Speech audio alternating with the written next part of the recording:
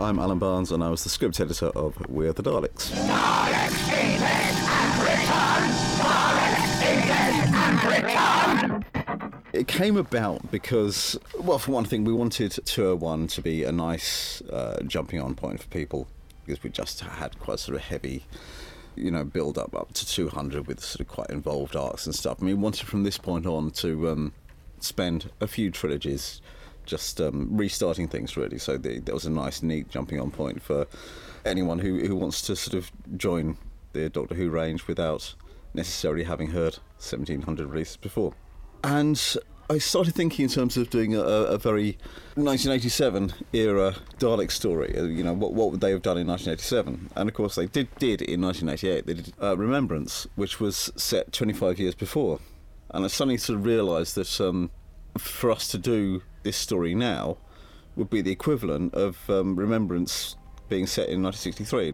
I just thought it would be as interesting and valid because, of that sort of 25-year gap, to do 1987 as a nostalgia piece, as Remembrance of the Daleks was in 1988. Hello, my name is Sylvester McCoy. I play Doctor Who number 1, 2, 3, 4, 5, 6, 7. Wait! Don't you recognise me? You are an intruder! Oh, I'm far more than that. I'm the Doctor. Nick, our executive producer, I better say nice things about him, but he's playing the Dalek. Daleks? He can do individual Dalek voices, and it's quite extraordinary.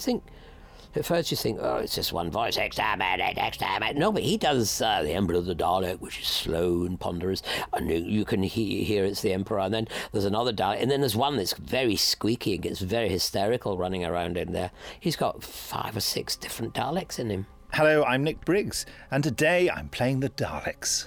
I actually rather love what Johnny has done here.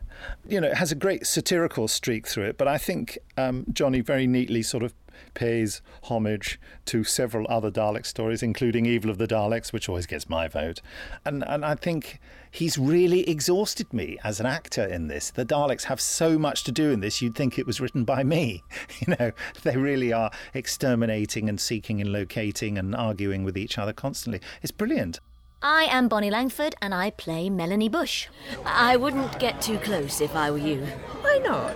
They're rather amusing. Like Metal Mickey. Dusty bin. Those attachments on the front, I think one of them might be a weapon. What on earth makes you think that? Would you like a prawn cocktail? No, really. I had a big lunch. It's crazy. I mean, Doctor Who is the gift that never stops giving, really.